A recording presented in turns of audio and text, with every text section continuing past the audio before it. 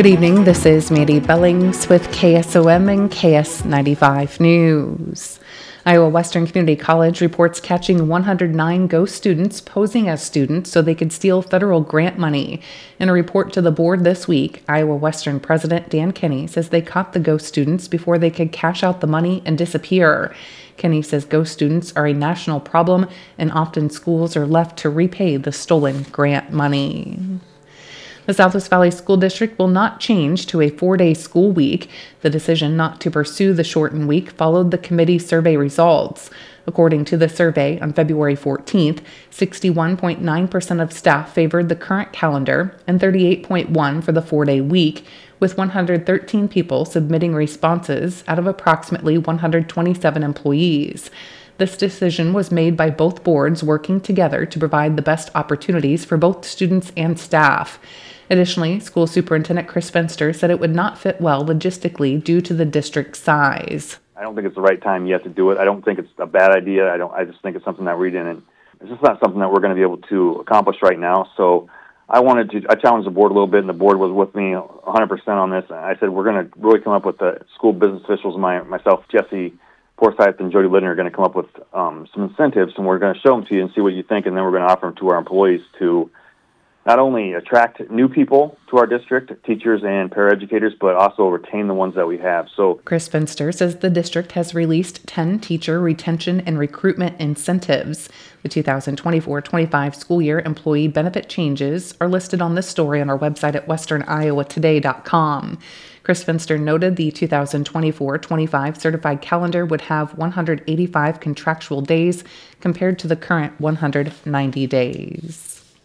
The Harlan City Council has agreed to the Parks and Rec Board's suggestion to increase the starting pay of lifeguards and admission prices for the upcoming pool season. Lifeguards will now start at $10 per hour, and the incentive program remains in place.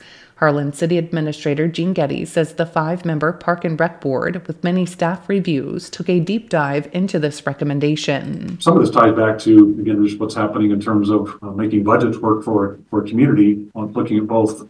So these first recommendations are on actually include both the revenue and expense side to lifeguard wages being expense. Obviously, that's one of the largest expenses at the pool is payroll in order to continue to recruit and retain and have staff come back. We're looking across to other Southwest Iowa communities, and also we've known this was creeping up for the past few years. We've tend to lag that.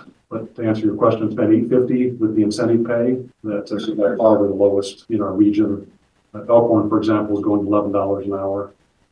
Most others are in the $10 to $12 an hour. The council has also approved a hike in pool pass prices, which have not been altered since 2010. A family pass will now cost $195. A single pass is priced at $120, and daily admission will be $7. The pool pass sale will take place throughout April.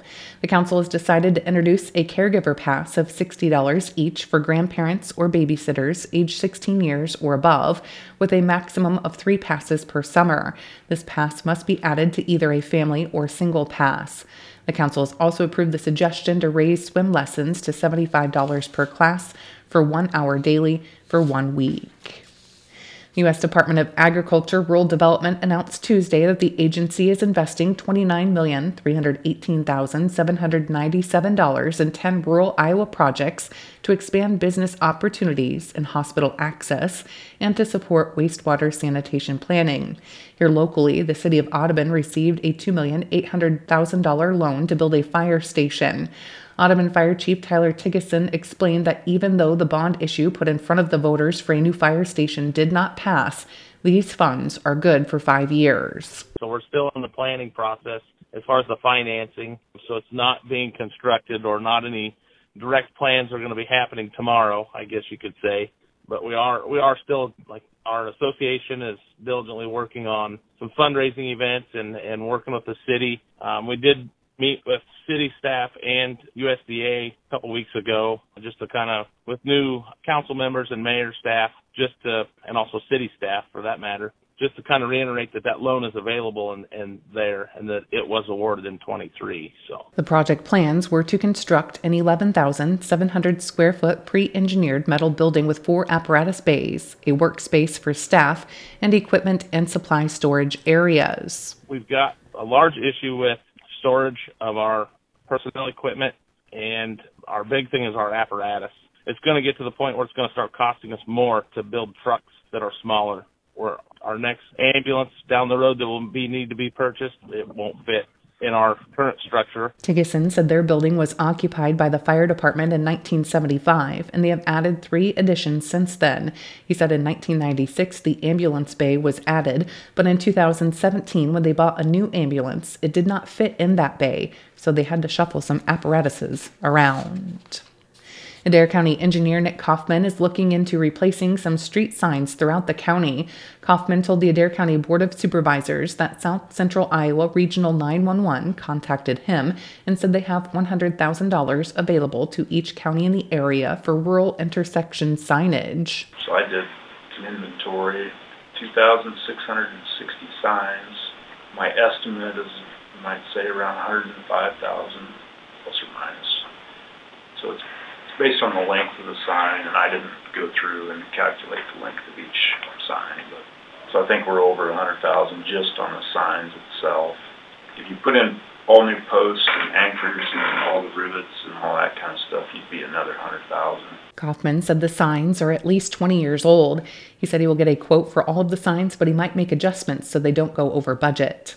In other news, the supervisors approved a proposal from GovCo in the amount of $76,300 to do repairs to the North 6 Grand River Bridge. The board gave Sheriff Vandewater the go-ahead to move forward with the hiring process to replace a dispatcher jailer who has a retirement scheduled for April 8th. And the board approved the fiscal year 2025 insurance renewal forms. More news online at westerniowatoday.com. I'm Mandy Billings with KSOM and KS95 News.